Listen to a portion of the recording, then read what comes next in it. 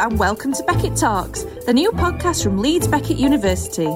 Each week, these podcasts will bring you the diversity of knowledge and experiences from across our university, reflecting on the issues that are important and interesting for communities today. Well, hello everybody. Welcome to this episode of Beckett Talks. My name is Deverell Capps, and I'm the Dean of Leeds Law School here at Leeds Beckett University. For this particular podcast, I'm very pleased to welcome Dr. David Lowe, Senior Research Fellow at Leeds Law School, and this particular podcast, which is titled Special Branch to Special Advisor. Welcome, David. So, as a start, can you give us a short guided tour of your career to date and help us understand what brought you to Leeds Law School? Well, before I was a police officer, I worked at the Foreign and Commonwealth Office as a communications officer because my original plan in my teens was go to sea for a few years, see the world, and then join the police. So I always wanted to join the police, but there was a shipping recession, so I ended up being a comms officer for the Foreign and Commonwealth Office. And that triggered really early days my research area because in the room next to me were attachés that were assigned to the Secret Intelligence Service, MI6. So don't think James Bond, think more John Le Carre, that side of it. So I did that, and then I did join the police, joined Merseyside Police, and had an enjoyable career, really. I did enjoy my time there. That's why I never did the full 30, because I took my dad's tip and carried over a couple of years of pension from the civil service into the police. So I had quite a varied police career, uniform, CID roles. Amongst that, obviously, I did some spells in special branch and counter-terrorism, and of course that really does show you where my research areas are, where they are now. And that was enjoyable and different. So as I say, I quite enjoyed every aspect I did really in the police. But then you've got to plan an exit strategy because you do retire young. So I thought, what am I going to do when I retire? And long story short, myself and my colleague, I was studying part-time because all my higher education was part-time while I was a police officer. So I was studying then, and I was studying law with a colleague. We thought we would go into the legal profession as solicitors, do our LPC part-time after the LLB, and perhaps go onto the other side, if you like, defending people. But I changed my mind. I had a very inspirational tutor when I was studying, and she changed my mind, and I then approached her and said, look, when I'm going to retire, I want to be a university lecturer. What shall I do? And she was a great mentor at that particular time. And then, again, I was very fortunate. Not long after I retired, there was job opportunities at Liverpool John Moores University's law school. And I went for the interview and was fortunately successful, and I was then at John Moores for a number of years, became principal lecturer, actually was programme leader for the LLB, but I really started my research. I was doing my PhD. I started it in the police and finished it at John Moores when I was a lecturer at John Moores. So the research was really, I was finding that really fascinating as well as my teaching. And then again, the research was grabbing me more and more. I'm not denigrating the teaching, but I was really enjoying the research because I was starting to get in touch with former colleagues, getting involved with a few initiatives. As I was really enjoying that because I thought, well, what I'm researching is actually helping practitioners and people in the field. And then the opportunity came to Leeds Law School at Leeds Beckett. And it was basically through being an external examiner for one of my colleagues there many years ago. And then that's where my interest in Leeds Law School and again, I was sort of made the approach and then I applied and got the post as I currently am now, a senior research fellow, and absolutely enjoying my time at Leeds Law School. Again, the main bulk of my work is my research. So as well as my outputs, it's also looking at getting involved in communities and getting involved with other agencies and trying to help them. So that's a quick, short guided tour from 1978 to 2021. Thank you, David. So let's just focus a little bit on your time with the police. So I'm sure you were a police officer. You said that you worked through the ranks and had some time in the special branch. I'm sure that there are some really exciting things that happened to you, and there's probably things you can talk about and things you probably can't talk about. But are there one or two highlights that you might want to share with us about your time with the police service? Yeah, a few things stand out. It's strange enough, it was 40 years ago, exactly 40 years ago. When I was still in my probation, I had about 18 months service in, and it was the Toxteth riots. Wasn't really expecting that. I remember the first night was the 4th of July.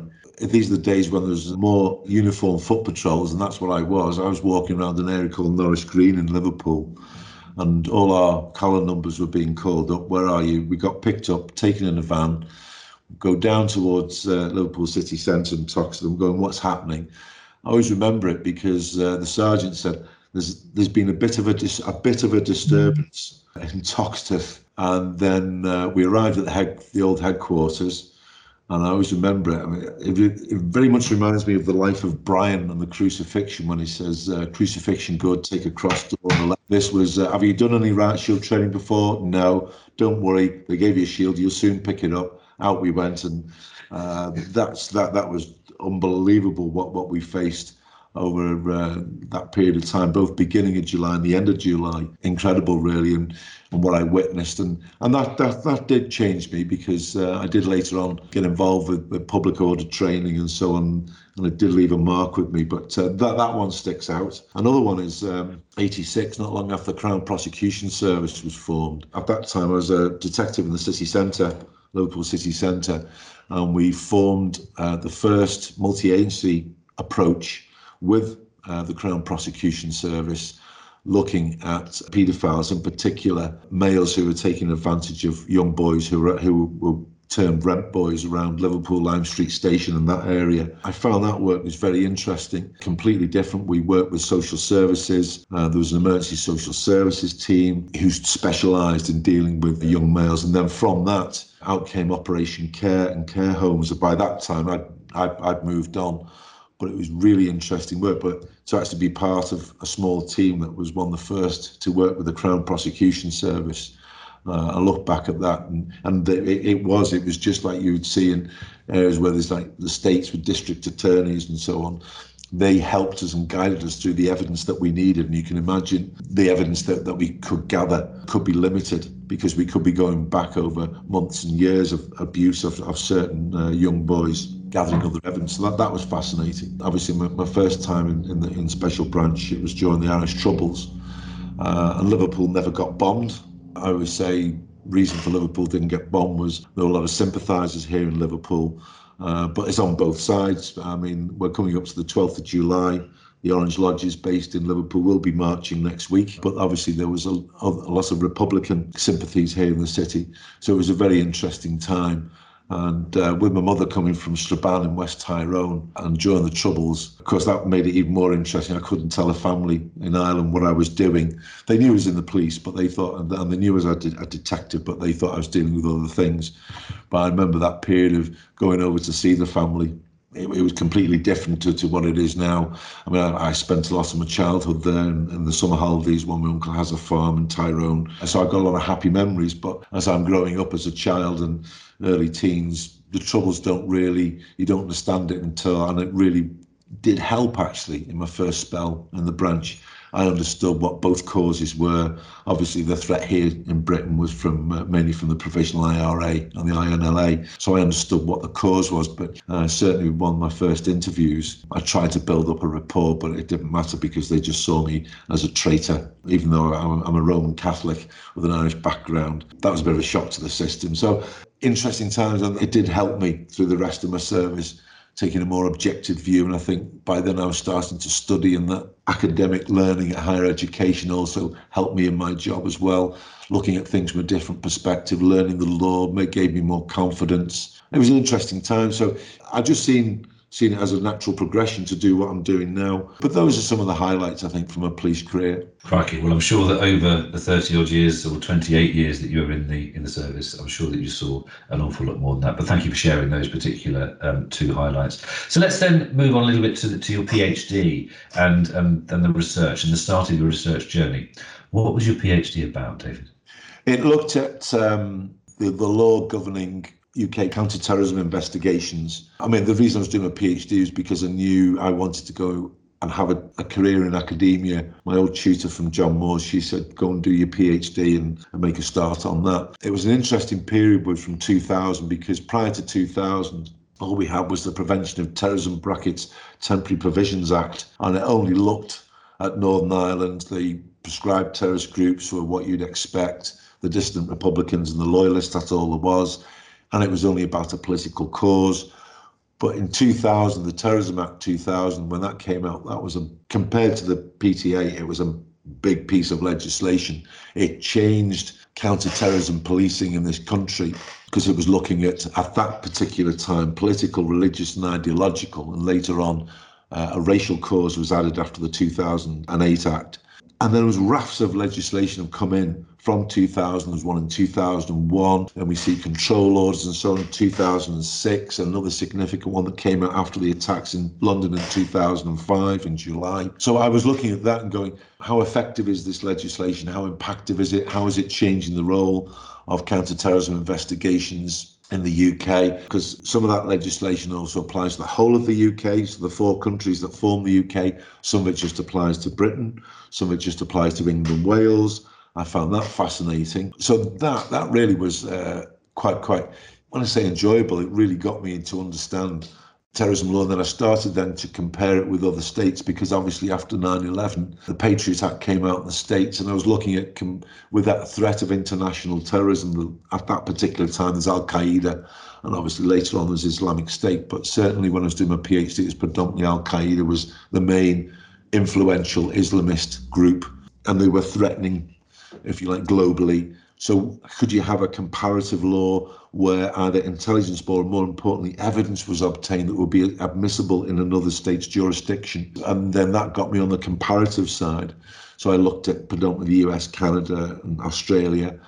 And as I said, it was just fascinating watching counter-terrorism policing change, not just in the UK, but watching it globally change with increased cooperation, and they realised they had to cooperate internationally.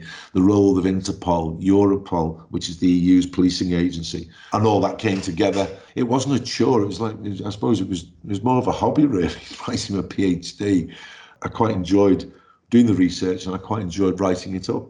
With all of that, though, I mean, there can't be that many people in the world who have had a time working with the police force, and I suppose having one foot into the special branch as well, and also having the academic credentials to be able to talk about and advise upon counter-terrorism and general extremism across the piece. I mean, how do you think your background really helped you to get to where you are today? I suppose it was central, wasn't it?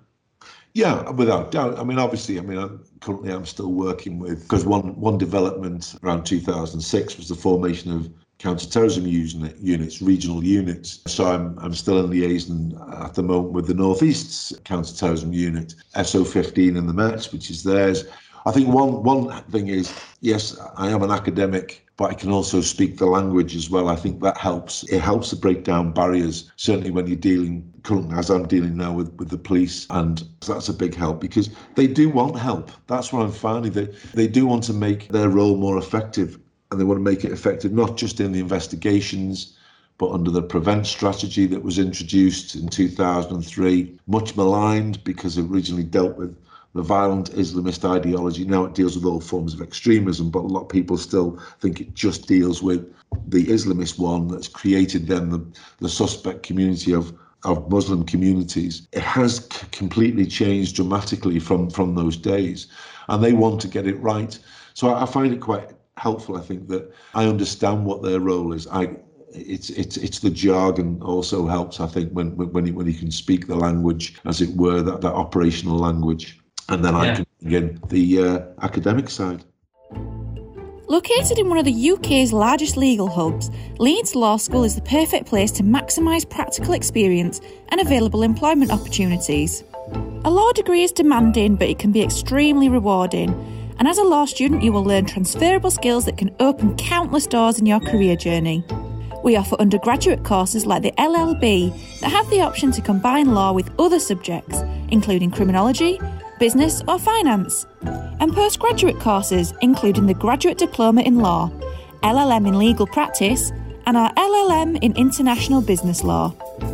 So, whether you're already set to work in the legal profession, looking to change direction, or just keen to challenge yourself, Discover more by visiting our website at leedsbeckett.ac.uk/law.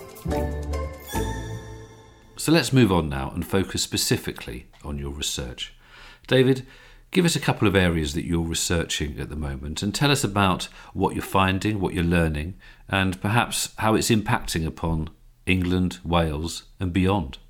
Yeah, I think currently at the moment, what really has expanded is the PREVENT strategy. Now, the UK's counter-terrorism policy contest has 4 Ps in it: prevent, pursue, protect, prepare. Pursue, that's the investigative part. That's our detectives and police sort of trying to bring people. They look for evidence and arrest them. And their main emphasis is to prevent, with a little p, a terrorist attack from happening. And that's why they need those wider powers that you see in the terrorism legislation. They don't want to detect it, because if they're detecting, then that means somebody's died and serious injuries. So that's that role. Prepare and protect. Protect is looking at designing out terrorism policies that can minimise that possibility of an attack happening. And prepare is the emergency services and other agencies, how they respond to an attack. But prevent, it's an interesting strategy. It's there to prevent people from going down the path of terrorism. So we're talking about all forms of extremism.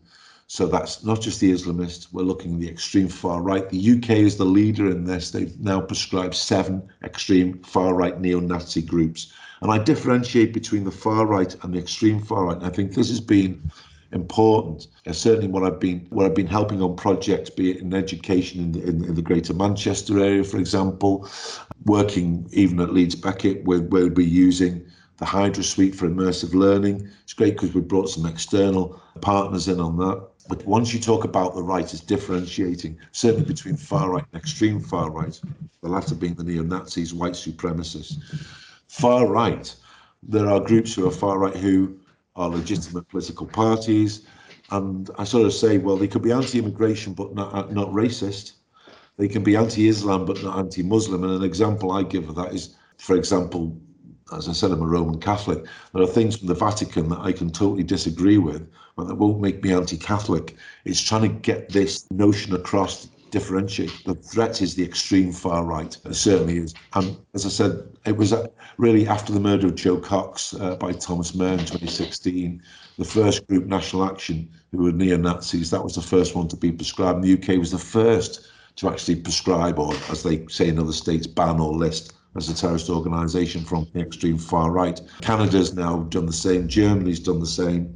So it's an interesting period looking at the different causes and the different threats. Prevent is about safeguarding, and that message has come across. It's developed so much it's really come up, and it's trying to get this message across. And so obviously I've been helping in the Manchester area, where initially it was with a colleague who I've met many years ago. He is a teacher, or was in the teaching profession, and he was getting involved with excluded children from school and young people from schools, those who were a threat, in the sense of playing truant and so on. So there are special units to help them, to help those children. But of course, they are prime for extremists and also county lines gangs. You can't discount organised crime. They will prey on the vulnerable. And these were classic vulnerable children and young people. So it was helping the teachers as well. And there's been some success. I mean, I've been covering what is freedom of expression, what's protected, what is extremism, how to make a challenge, having what we call safe areas to discuss things. So it's not immediately, oh my God, this child said X, let's refer them to Prevent. No, it's making sensible challenges. That's been really interesting. And I'm from Prevent. I mentioned Northern Ireland before. Prevent doesn't apply in Northern Ireland, I think mainly because of the sectarian issue. But there's been a growth in hate crime. They're also going to legislate for it at Stormont. I think once they've sorted out politically the few issues that's going on. Marion from Northern Ireland, he produced his review. That was published in December last year. So they're looking at that factor. And I'm working at the moment with the Northern Ireland Justice Agency looking at having a bespoke version of Prevent for Northern Ireland, one that will cover the sectarian issue, because you've got to have that. It's understanding that issue is you can't have it as an extremism that's going to cause a problem because of the history of the island of Ireland, and in particular the history of Northern Ireland. It's 100 years old this year after partition in 1921. There is a uniqueness about that community. So it is having your parades, it is having those bonfires safely, it is what flag you can fly. But The trouble is the paramilitaries are also involved in organised crime as well, but it's exactly the same process. Vulnerable young people, grab them into that paramilitary activity. So that's what they're looking at. They have an issue. They have got a policy under Fresh Start from 2015, and there's programs like Aspire, but it's not a truly multi-agency one. I think that's what they're looking to develop. So that's been, as I said, Prevent's taken off. The other areas I've always looked at was I've done expert witness work for the likes of SO15 and a few other agencies looking at the use of electronic communications, surveillance, but terrorist use of tradecraft. That's where they, if you like, electronically in particular, will try and disguise their activities. So what looks innocent, what they're purchasing and so on, but actually what they're doing is having that as a cover for planning and plotting acts of terrorism. So that's been another area that But as I said, over the last couple of years, really, it's just Prevent that's taken off. And of course, there's a review on Prevent that's been headed at the moment by William Shawcross. That seems to be one of the key areas that they're looking. And as there's a statutory obligation on those in education, including ourselves, Dev, in higher education, the health and the criminal justice system, apart from the courts, they have a statutory duty to help people from being drawn towards terrorism. So there's a lot going on there, and that seems to grab most of my time. Okay, so there's a few things that have come out of what you've just said, David. I wonder if you could just help some of our listeners to understand some of the terminology. So very quickly then, Contest. You mentioned Contest. What is Contest? Contest is the national counter-terrorism policy. So it looks at all aspects of terrorism. As I said, it's under 4 distinct headings. Obviously, Prevent I've just talked about. I said Pursue, that is the investigative stage. That is the one that will bring in where you're looking at arresting individuals, bringing them into the criminal justice system. Protect is about designing out. There's an interesting development on Protect following the Manchester Arena bombing. It's termed Martin's Law. Martin obviously was one of the victims at the Manchester Arena bombing, and it's his mother who's been driving this for the private sector who look after public areas. So think of arenas, shopping malls. You think of the public spheres that you go into that are owned by the private sector, but also local authorities as well, to try and design out, to try and minimise the potential for a terrorist attack to happen. So they draw up a proper resilience strategy. And obviously we've just had the public inquiry into the Manchester Arena bombing, and I think that may help towards it. But the government is actually looking to legislate it, and again, the UK would be the first to ensure that the private sector that runs public areas do take some responsibility in trying to design out terrorism. And I said that's currently on the go at the moment. And the other one is Prepare. So that's the emergency services and other agencies. Once a terrorist attack has happened, it's looking at how they respond. And as I said, again, what will help here will be the Manchester Arena public inquiry, because it was quite critical in how both private security, the police, the fire service and so on actually responded to that event. I always have some sympathy because hindsight's a wonderful thing. And when you're dealing with this sort of situation as it happens, there's a lot of confusion that goes on, but we're saying that these staff need to be properly trained. Certainly when you look at bronze, silver commanders in the police, the ones who are, if you like, the senior investigators, or they won't be the senior investigating officers looking into the crime, but they will be the senior officers putting this together. You need proper training, and I think also it's absolutely vital in having, which they have had exercises with the emergency services in public areas that they've run those. I think that's important. So that's what Contest is in a nutshell. Thank you, David. That's really helpful. So you also use the term prevent. Now, what does that actually mean? Is it like an old medical adage of an apple a day keeps the doctor away? So in short, prevention is better than the cure. Is that right? Yeah, it's one of those where the aim of Prevent is to help and stop people who are becoming imbued or radicalised with an extremist ideology from going down to the path of basically committing acts of terror and inciting hatred. So it won't prevent individuals from being radicalised or on the path of being radicalised, because then it's when they're on that path, that's when the triggers start. That's when something they will say or their behaviour, they start to cut themselves off from their usual circle of friends. They cut themselves off from their family. That's what I mean by behaviour. They're meeting new people, the things that they're saying. So they're on that path. So it's not to prevent them from being radicalised or going down that path.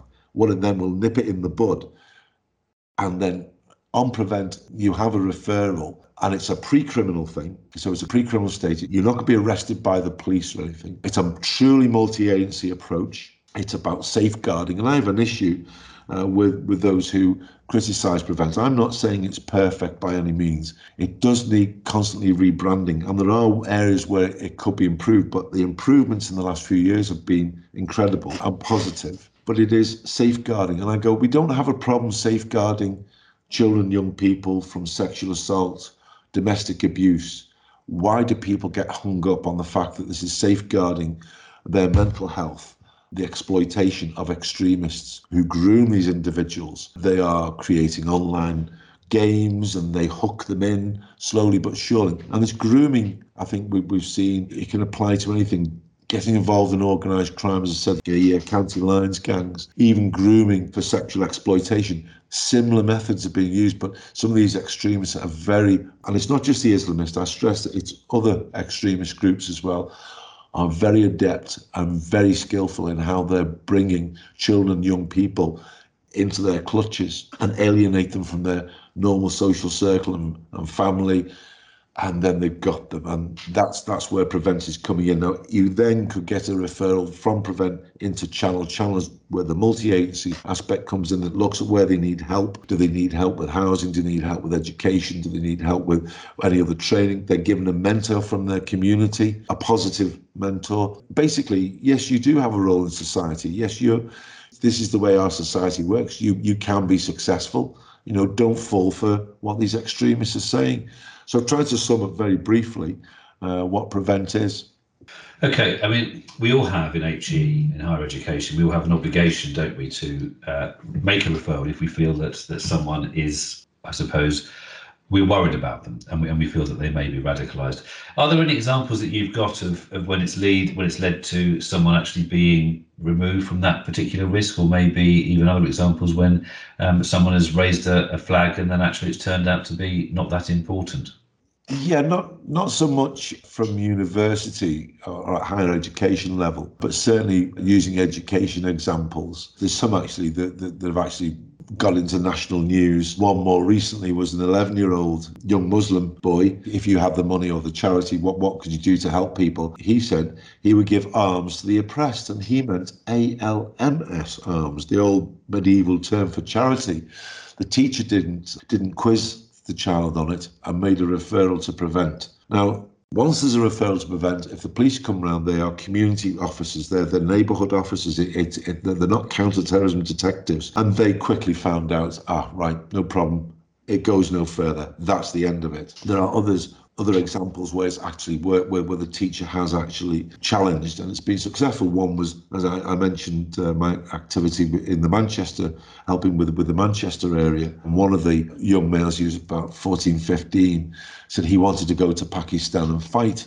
The teacher then quite rightly quizzed the young lad about what it was. And what it was he then mentioned about the different Taliban factions and Islamic State in Pakistan, because Pakistan has actually suffered some of the horrific terrorist attacks and has some of the highest number of civilian casualty rates globally. And his uncle is in the Pakistani army, and he said that's what he wanted to do, was join the Pakistani army and fight these terrorist groups. And that's all you need to do, is do a simple challenge. I also know of examples, both extreme far right and on Islamists, but you can't say too much because it's got confidentiality with individuals, where it has actually help them get back. And some of it has been like 18-year-olds, couch surfing, unemployed, don't feel as though they're achieving. I'm thinking of an extreme far right one here, where his view was all the immigrants are getting all the houses, the jobs, they was falling for all that. But long story short, he just needed help with training. Housing agency came in, found him a flat to live in. He got a mentor. And long story short, actually, a big success. He is in the Merseyside area, has been helping the Prevent team here and has been speaking to other youngsters in schools to say, don't follow my example. This is the danger. So the last question I have, following on from what you've already said, you spoke about something called the Hydra Suite and immersive learning. Can you help our listeners to understand what that is all about, please? The Hydra Suite, it's also been used to train military and police, and I was familiar with it before I joined Leeds Beckett. Immersive learning is basically the learners will attend and then a series of practical scenarios, and they can be video, audio, documentation. They all face a scenario on the topic they're looking at. Now, what we've looked at is on prevent. There are clues and hints and so on of how to deal with an incident, and it's looking at how they deal with it in a practical situation, as close as you can get to being that practical situation. So if you say you got 20 attendees, you break them up, say, into groups of 4 or groups of 5, and they will work together. And then it's looking at how those different groups actually dealt with the scenarios. They'll have similar, virtually the same scenarios. It's to help not just understand from an academic point of view, it's from a practical point of view, how you would deal with something. And the debriefing is really important. And there are trained Hydra facilitators that we have in the Leeds Law School who've been brilliant at doing this, because we've had a few pilot runs with students and with staff. And obviously COVID sort of held it back a bit, because it's all been online at the moment, but it's looking at that, getting involved. Obviously, we've picked up how we can tweak the sessions, but it's around 3 hours initially, and that's the training. It's better than, I find a problem with some of the prevent training has been a 15-minute, 20-minute, half-hour at the time online training. It's not hitting the spot. This helps not just knowledge, but helps understanding, and I think understanding is an important aspect, and that's what we've done with Leeds Beckett's Hydra Suite and the staff there. We've helped not just the knowledge, but the understanding of the issues. Thank you, David. So my last question is a question I asked to all of our guests on the podcast series, or also as part of our larger Law in Practice lectures. What one piece of advice, and this is perhaps something that you know now that you'd wish you'd have known when you were 20. So what one piece of advice would you give to law students at Leeds Beckett University, or for that matter, at any institution? Yeah, I think if I was 20, part of me sometimes wished I'd listened to my dad and stayed on and did my A-levels, gone to university, that maybe I'd have been down this path sooner. But then I also reflect back and go, maybe not doing what I'm doing now. I think I was very fortunate that, and we're very fortunate in this country. A lot of institutions, higher education, offer part-time degrees for individuals who are in full-time employment. And it's grasping that opportunity. So certainly to mature students, I can relate to them so much, because I was a mature student. I was in my 30s when I started having higher education, is you're never too old and you can always learn. I remember starting, because I did a criminal justice degree first before I did law. I remember having the dictionary out for every 5th word, I think it was. But I stuck it out. Tenacity is really important, but you can do it. I think that's the important part. I mean, as I said, I left school. I don't have an A-level to my name. I still don't. I've made up for it since then. But certainly to those who are mature students who think, well, I haven't been to school for a long time, it'll be too hard. No, just stick with it. And you can do it. If I can do it, trust me, many others out there. And certainly for those who are going through the route of full-time, enjoy the experience. Trying, and certainly while you're studying, get as much work experience as you can, so you can put your practical knowledge and practical experience with what you're learning through your reading, through your lectures and through your seminars. It will help you understand greatly. I think that would be a big help and a top tip. David, thank you very much indeed. So, Dr. David Lowe, Senior Research Fellow, Leeds Law School at Leeds Beckett University, thank you very much indeed for your time. And folks out there listening to this podcast, thank you for listening. The Beckett Talk podcasts are released every Tuesday, so don't forget to check our social media channels on Instagram, Twitter or Facebook to find out more details on our next episode. See you next week.